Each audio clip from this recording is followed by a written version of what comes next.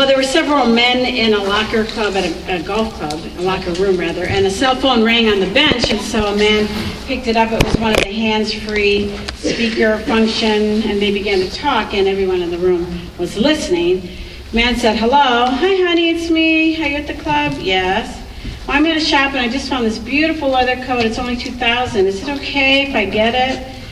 "Well, if you really like it, go ahead." And then she said, "Well, I also stopped by the Lexus dealership and saw the new models, and I saw really one that I liked. How much?" $90,000. "Okay, but for that price, I hope it has all the options." And the woman said, "Great, and one more thing, I just was talking to Jamie and found out that that house that I really wanted is back on the market for $980,000. Obviously, this is not a club that any of us got. I'll just preface that at this point. Anyways, so she said, "I really want to get it." And he said, "Well, okay, if that's what you really want." And she said, "All right, I love you so much," and hung up. And the man said, "Bye." And after he hung up, all the men in the locker room were sitting there with their mouths hanging open, wondering what in the world. And he turns to them and said, "Does anybody know whose phone this is?" Oh, that would be trouble. Anyway, I think we can all relate to the frustrating experience it is when you learn that someone has something against you and you have no idea what you've done and why they are so upset with you. And in our study today, we see David reaches a point of really being exasperated with Saul's continued desire to want to kill him. We saw last week that God delivered David from Saul. The first time was through Jonathan convincing his father, "You can't shed the blood of an innocent man." You remember Saul vowed before the Lord, I won't kill David. That was very short-lived. At any rate, we left Saul laying on the ground, remember, for 24 hours with his robes off. He's in the dirt. And this is get out of Dodge moment for David. So he takes off, and that's where we open our study today. And David fled from Naioth in Ramah and came and said to Jonathan, "What have I done? What is my iniquity? And what is my sin before your father that he's seeking my life?" Jonathan said, "Far from it. You will not die. Behold, my father does nothing, either great or small, without disclosing it to me. So why should my father hide this thing from me? It's not so." David really wants to find out once and for all what is behind this passion Saul has to kill him. And maybe if he understands why or something he's done, he can deal with the problem and correct it. He had never acted in rebellion towards any of the king's commands to him. He hadn't broken any of God's laws, but Saul was still determined to kill him. David had seen firsthand the irrational anger and envy and rage that Saul had. Was he missing something? Had he done something Saul that he was unaware of? If he could figure out a reason, maybe he could address it and be able to understand Saul's behavior better. So his true friend Jonathan was the person he turned to in this crisis. And yet Jonathan seems to be completely unaware that his father had yet again planned to kill David. It makes me think that perhaps after the vow was made by his dad, that he went off on some type of business trip or something and isn't aware of the 3 other times that Saul tries to kill David. So at this point, he's like, no, my dad tells me everything. I would know if that was what was going on. So David doesn't have that same confidence in his dad.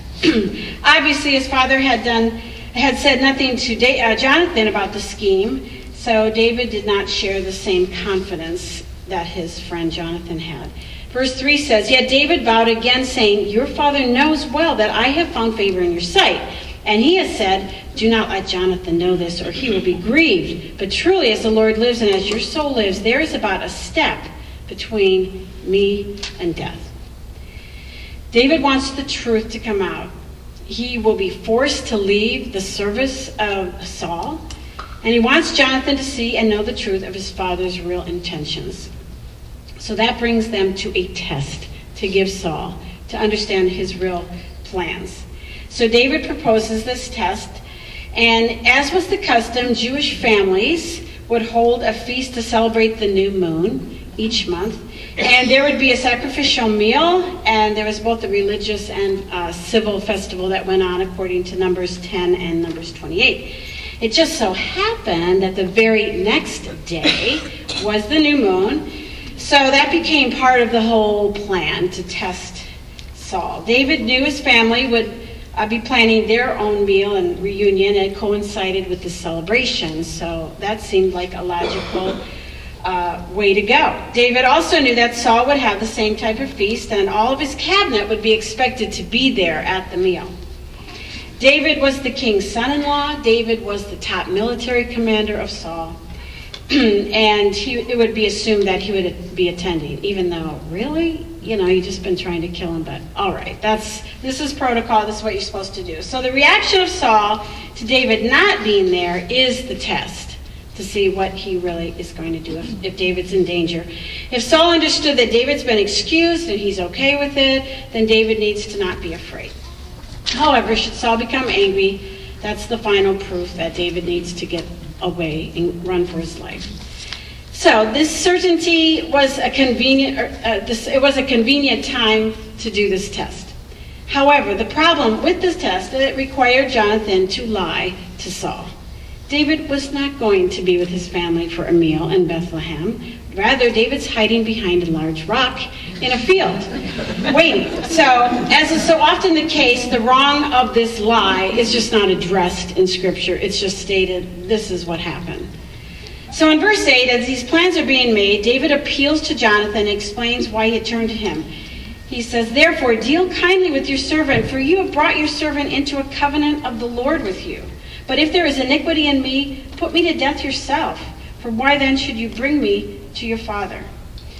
So this is a reference back to the covenant that we saw last time we studied in chapter 18. David knew he could trust Jonathan to act with kindness because of the covenant that they spoke that they had. It was a covenant of loyal love that was promised before God.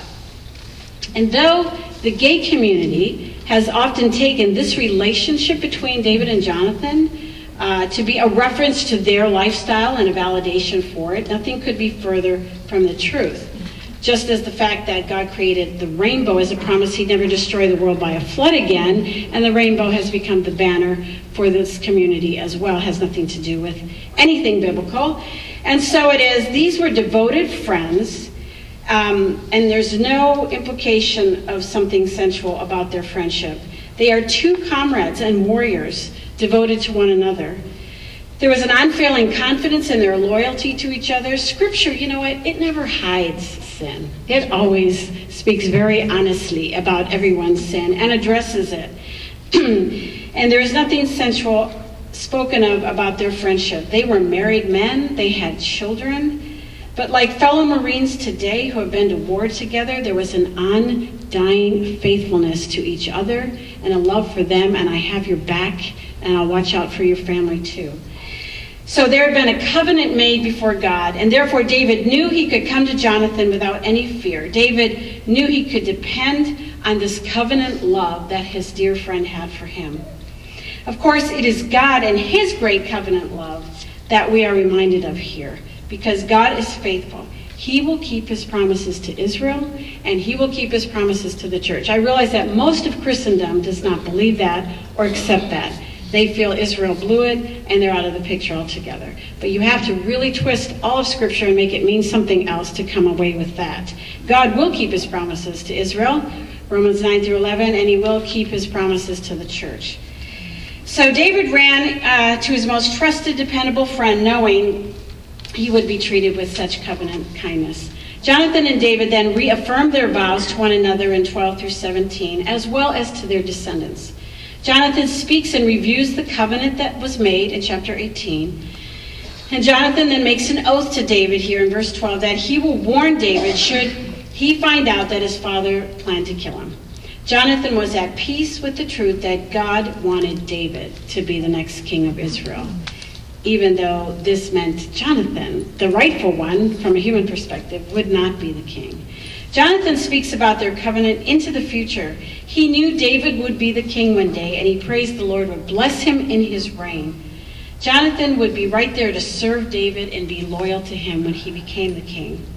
Should anything happen, though, to Jonathan, again, he refers back to the covenant that David would then be kind to his household. And that actually will be fulfilled in 2 Samuel 9, when David pursues to find any living family member that he can protect. And he does so with Mephibosheth, the son of Jonathan. So in verse 17, it reads, Jonathan made David vow again because of his love for him, because he loved him as he loved his own life. Jonathan may have been at peace with the plan that God was going to have David the next king, but his dad sure wasn't. Saul was going to react with such hatred towards his own son because of his devotion to his friend David. So that brings us to archery practice. This is communication. We have no texting, we have no radio contact, but every warrior would be practicing all of the time to keep up his skills. And so he went and decided that they would use an archery time of practicing shooting arrows, and that would be the way they would communicate the result of the test. So if the arrow, he overshot it, and the youth that was with him to gather his arrows was there, and saw Jonathan said, just, it's gone too far past you, let it go, then David would know that his father-in-law wanted to kill him. So the test would be given the next 3 evenings, and that brings us to verse 24 through 29.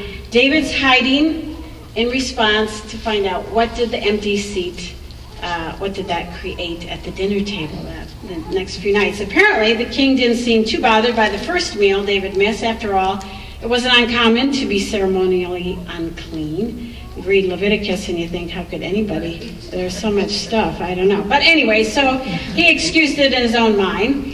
And Saul, we read, sat by a wall with a spear. I really think he kept that spear in his hand all the time. Really, I mean, really, as we'll read next week, it's always there to hurl. So he must be left-handed or right-handed, whichever. Food's in one hand, spear's in the other. However, when the second night came around and David is still missing, now Saul says to Jonathan, why has the son of Jesse not come to the meal, either yesterday or today? He doesn't even call David by his name. The moment of truth has arrived. I'm sure Jonathan has rehearsed this next section many times in his mind, what he's going to say. And so he says, well, David earnestly asked leave of me to go to Bethlehem, for he said, please let me go, since our family has a sacrifice in the city, and my brother has commanded me to attend. And now, if I found favor in your sight, please let me get away, that I may see my brothers.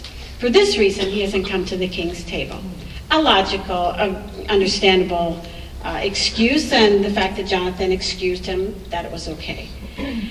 But I'm sure the tension at that moment was unbelievable. Then Saul's anger burned against Jonathan. He said to him, you son of a... Well, you know, if it was in English or lingo, it would be a different set of words. Anyways, but same thought. You son of a perverse, rebellious woman, do I not know that you are choosing the son of Jesse to your own shame, to the shame of your mother's nakedness? For as long as the son of Jesse lives on the earth, neither you nor your kingdom will be established. Therefore now send and bring him to me. He must surely die. But Jonathan answered Saul his father and said, why should he be put to death? What has he done? Then Saul hurled his spear at him to strike him down. So Jonathan knew that his father had decided to put David to death. Then Jonathan arose from the table in fierce anger, and he was grieved because because his father had so dishonored him. So you can feel the terror in this moment in this dining room, and instantly it's Jonathan experiencing the wrath and rage of his father. We're reminded in this scene how irrational anger behaves when it controls your mind.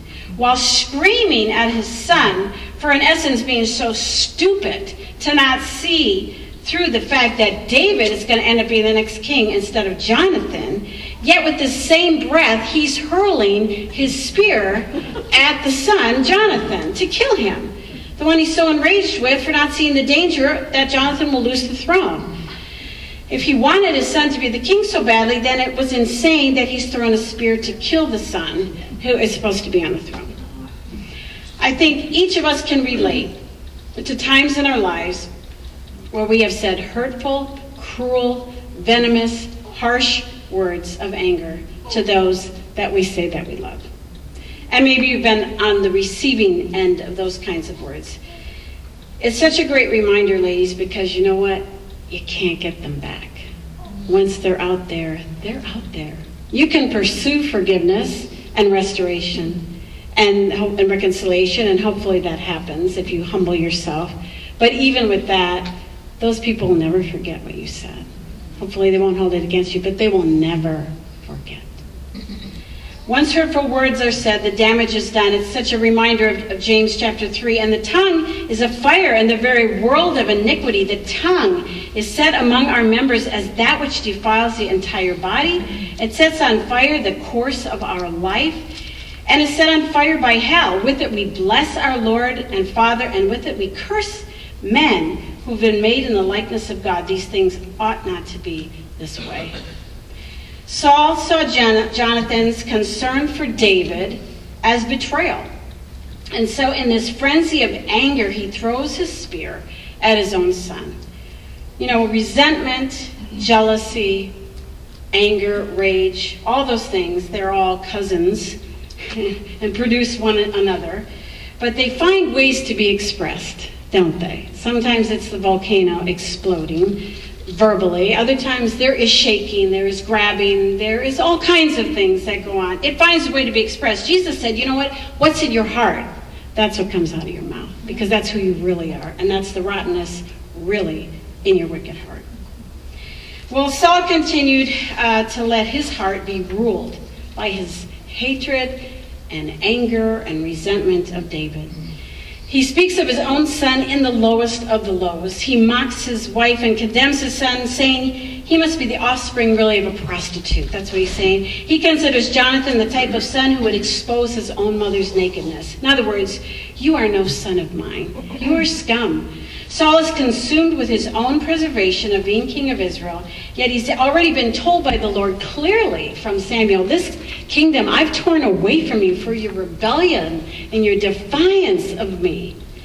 But in anger, instead of being angry about his own sin and being humbled in repentance, no, he just feeds his anger. It's everybody else's fault. This is David's fault. So all that unforgiveness, all that resentment, you know, ladies, it warps how you think. It is the lens from which you view the rest of your life and the events of your life when you have unforgiveness in your heart. So don't ever be deceived to think that you would never stoop as low as someone like Saul. Because the truth is, our hearts are desperately wicked and capable of the most hurtful and evil words and actions. Sin that is unrepented of leads to more sin and more wrong thinking and more rationalization and justification of it, bringing absolute destruction to marriages, destruction to father-children, mother-children relationships, other family relationships, church fellow member relationships, and on and on. Well, I think this test was pretty clear. There's no gray here, right? I mean, this was a black and white answer. This, the spear got hurled. He gets it. Jonathan gets it. His dad wants to kill David. Jonathan escapes with his own life, and he is angry at his father. And it's amazing, his anger isn't focused on the fact that his father just threw a spear at him. He's really more angry that he would dishonor the top warrior, the man who gave the most for this country, and want to kill David. So that brings us to their final farewell in verses 35 through 42. Jonathan certainly knew that Saul was maybe having him watched. So Jonathan did his routine, bring the lad with to the archery practice, and David's waiting by the rock to hear the words, and he heard the dreaded words, "Don't bother, it's too far, I overshot the arrow." And then the lad is sent home with all of his gear, and a very sad moment of time. When the lad was gone, David rose from the south side and fell on his face to the ground and bowed 3 times. And they kissed each other and they wept together, and David wept more. Jonathan said to David, "Go in safety, inasmuch as we have sworn to each other in the name of the Lord, saying, 'The Lord will be between me and you, and between my descendants and your descendants forever.'" Then he rose and departed while Jonathan went to the city. I mean, Jonathan went home. Jonathan went back to his career. He went back to his lunatic father as well. But you realize David had nothing, nowhere to go. If you've ever had to say a very difficult farewell to someone, you know the pain and sadness of this friendship at this moment. Nothing is ever going to be the same again. It never will. They have to go their separate ways with no knowledge of whether they'll see each other again and under what circumstances. Two valiant warriors, not afraid to cry. They would never go to war side by side. They would never do the battles for their people and their God again. David is now exiled, forced to leave the people he loved and the people he served. Before leaving, he humbly bows down 3 times before the Prince of Israel, Jonathan, out of great respect for this friend. Then with broken hearts and many, many tears, they embraced and kissed each other's cheeks farewell. Our culture says such behavior is a sign of weakness among men. In their culture, that was not a sign of weakness. Men were not afraid to talk and express their grief. Neither knew the future, but they did know they would be faithful to the covenant they made with their God and to each other, and in that they could take comfort. Well, that leads us to the final chapter of our study, and this is the life of David on the run. Tough life. David realizes he can't go home, can't go to Jerusalem. He's separated, he's a fugitive for doing nothing wrong, and so he's on the run. He has no idea about what he's about to endure.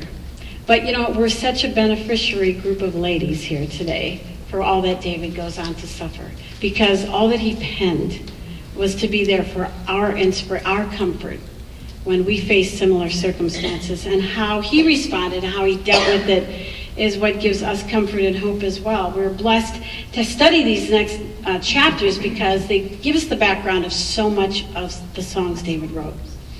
So the military strength of Israel now lies completely in the control of Saul. Not only is David a fugitive, but now he's considered an outlaw. He is probably about 20 years old at this time that he's driven away, and this is a difficult time, and it's going to last about 10 years. Isn't it great that we don't know how long a trial is going to last? You know, that first day, that first week, that first month, okay, I'm hanging in there, and that's a blessing. The Lord doesn't show us the future. At any rate, we see in chapters 21 through 26, oh, by the way, we know this because David became king when he was 30 in Hebron. So like 10 years passed, Saul dies, David becomes king initially of a smaller part of the country. So in chapters 21 through 26, we are given the events that happened during this long period of time. So we're just given a sprinkling of events. As was said before, many of the Psalms that we love were penned by David as he ran for his life. And we've been so blessed by these Psalms. As the Lord ministered to David, so he will minister to you and I through the scriptures. And I love Psalm 34. You know, in Psalm 56, we quote many of those verses. We know little segments of them, but knowing where they came out of makes it so much more special, I think. So David heads for the city of Nob to meet his immediate needs. This was a city where the priests were now on the top of Mount Scopus, if you've ever been there, and about a mile north of Jerusalem. So they had moved from Shiloh apparently to this location now, and this is where the tabernacle appears to be kept. David often references his love for the worship of the sanctuary of the Lord. Unarmed with no food or shelter and probably looking a bit ragged, David has decided he's going to go see what he can get at Nob from the priest. So Ahimelech, a great grandson of Eli, is David's contact. Some say he's the brother of Ahijah. Others say these are the two names of the same man. What do I know? At any rate, 1 Samuel 14:3 was a time when Ahijah is wearing the ephod and in the service of Saul. Same names of the relatives and so on. I remind you that when God judged Eli back in chapter 2 that we studied, God said, "Yet I will cut off every man of yours, Eli, from my altar, so that your eyes will fail and your soul grieve, and all the increase of your house will die in the prime of life."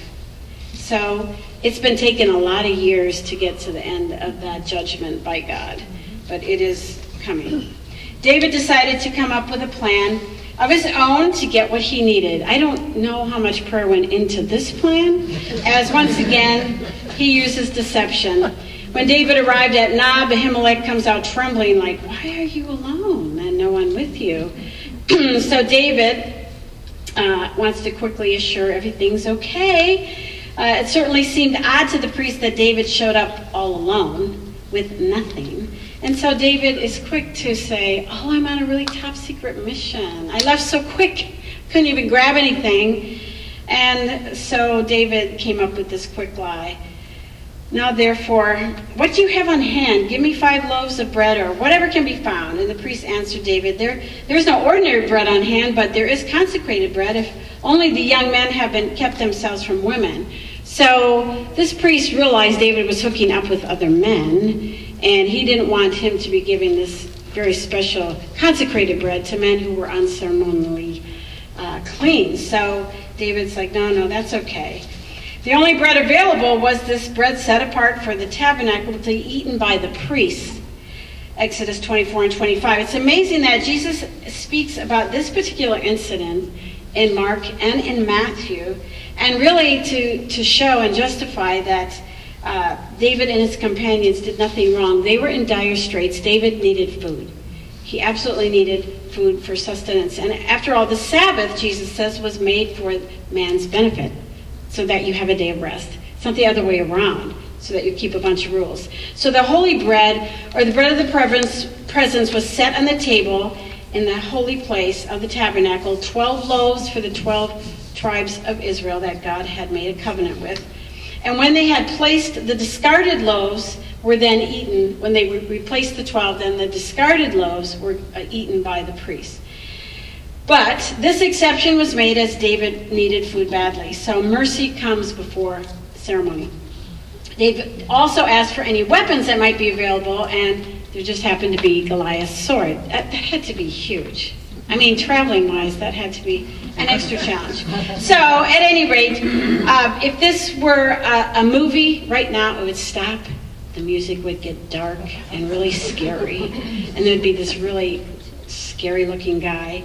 As we read, "Now one of the servants of Saul was there that day, detained before the Lord, and his name was Doeg, the Edomite, the chief of Saul's shepherds." Why this is included here becomes key to what we will see next week. This proves to be a very ominous moment. And David saw him, and he saw David, and he saw what David was doing. We aren't given the reason why Doeg was detained by the Lord that day. What's he doing there anyway? He's an Edomite. Did he become a proselyte? We just aren't told. But he is there nonetheless, and he sees what is going on. He is a very dubious man and a vicious man, which we will soon see. And God could have kept this man detained elsewhere, but instead he saw David speak to the priest and get help. His name, Doeg, was a chief for Saul. Chief could be translated also the strong one. Well, he was a strong one. David has no time to linger. Just store it in the brain. Uh-oh, that guy was there, and he's off and running. And that brings us to this crazy story that he flees to Gath. I mean, he must have been so afraid of Saul at this point. So he goes to Gath, enemy territory. And he finds himself in front of their king. He had traveled 23 to 30 miles to this enemy city, hometown of Goliath. He cut his head off. This would not be a people group that would appreciate seeing you. So he has the sword of Goliath with him. I can't help but wonder if it had a big G on it, I mean, it had to be ginormous, made for Goliath. So perhaps his immediate thoughts are simply to escape Saul, and so he goes to a place Saul would never expect to find him, or chase him to. So he goes to Gath. And it's the advisors of the king that recognize David immediately, and apparently everybody knows the jingle, the little Jewish song. Saul has slain his thousands, and David 10,000. And so they know the song, You know, they're the enemy. Everybody knows this song. They remind the king, this is the guy. He's the 10,000s guy. And so at that moment, David is fearful. And he did the first thing that popped into his mind, which was, I'll act insane. And so he starts acting crazy, drooling, scribbling on the walls, you know, acting mad. And the king's response was, get this guy out of here. We have enough madmen in Gath. We don't need one from another country. So as you saw in your lesson today, Psalm 34 and 56 were both written after this particular event in David's life. And we read that David sought the Lord's help and then writes these hymns of deliverance from his trouble and from his fear. Obviously, David was afraid at that moment, but the Lord sustained him and the Lord delivered him from his trouble. David speaks of the slander of the Philistine leaders in Psalm 56. However long he was held in custody there, David learned that the fear of the Lord conquers every other fear. The Lord showed mercy to David and helped him escape from Gath. It was not the quick wit of David or his excellent acting skills that brought safety to him. It was the Lord. God is merciful even when we do something foolish. David learned that truth. I hope that you've learned that truth too. We are to bless the Lord at all times. His praise is to be continually in our mouth. Deceptive schemes are not the solution.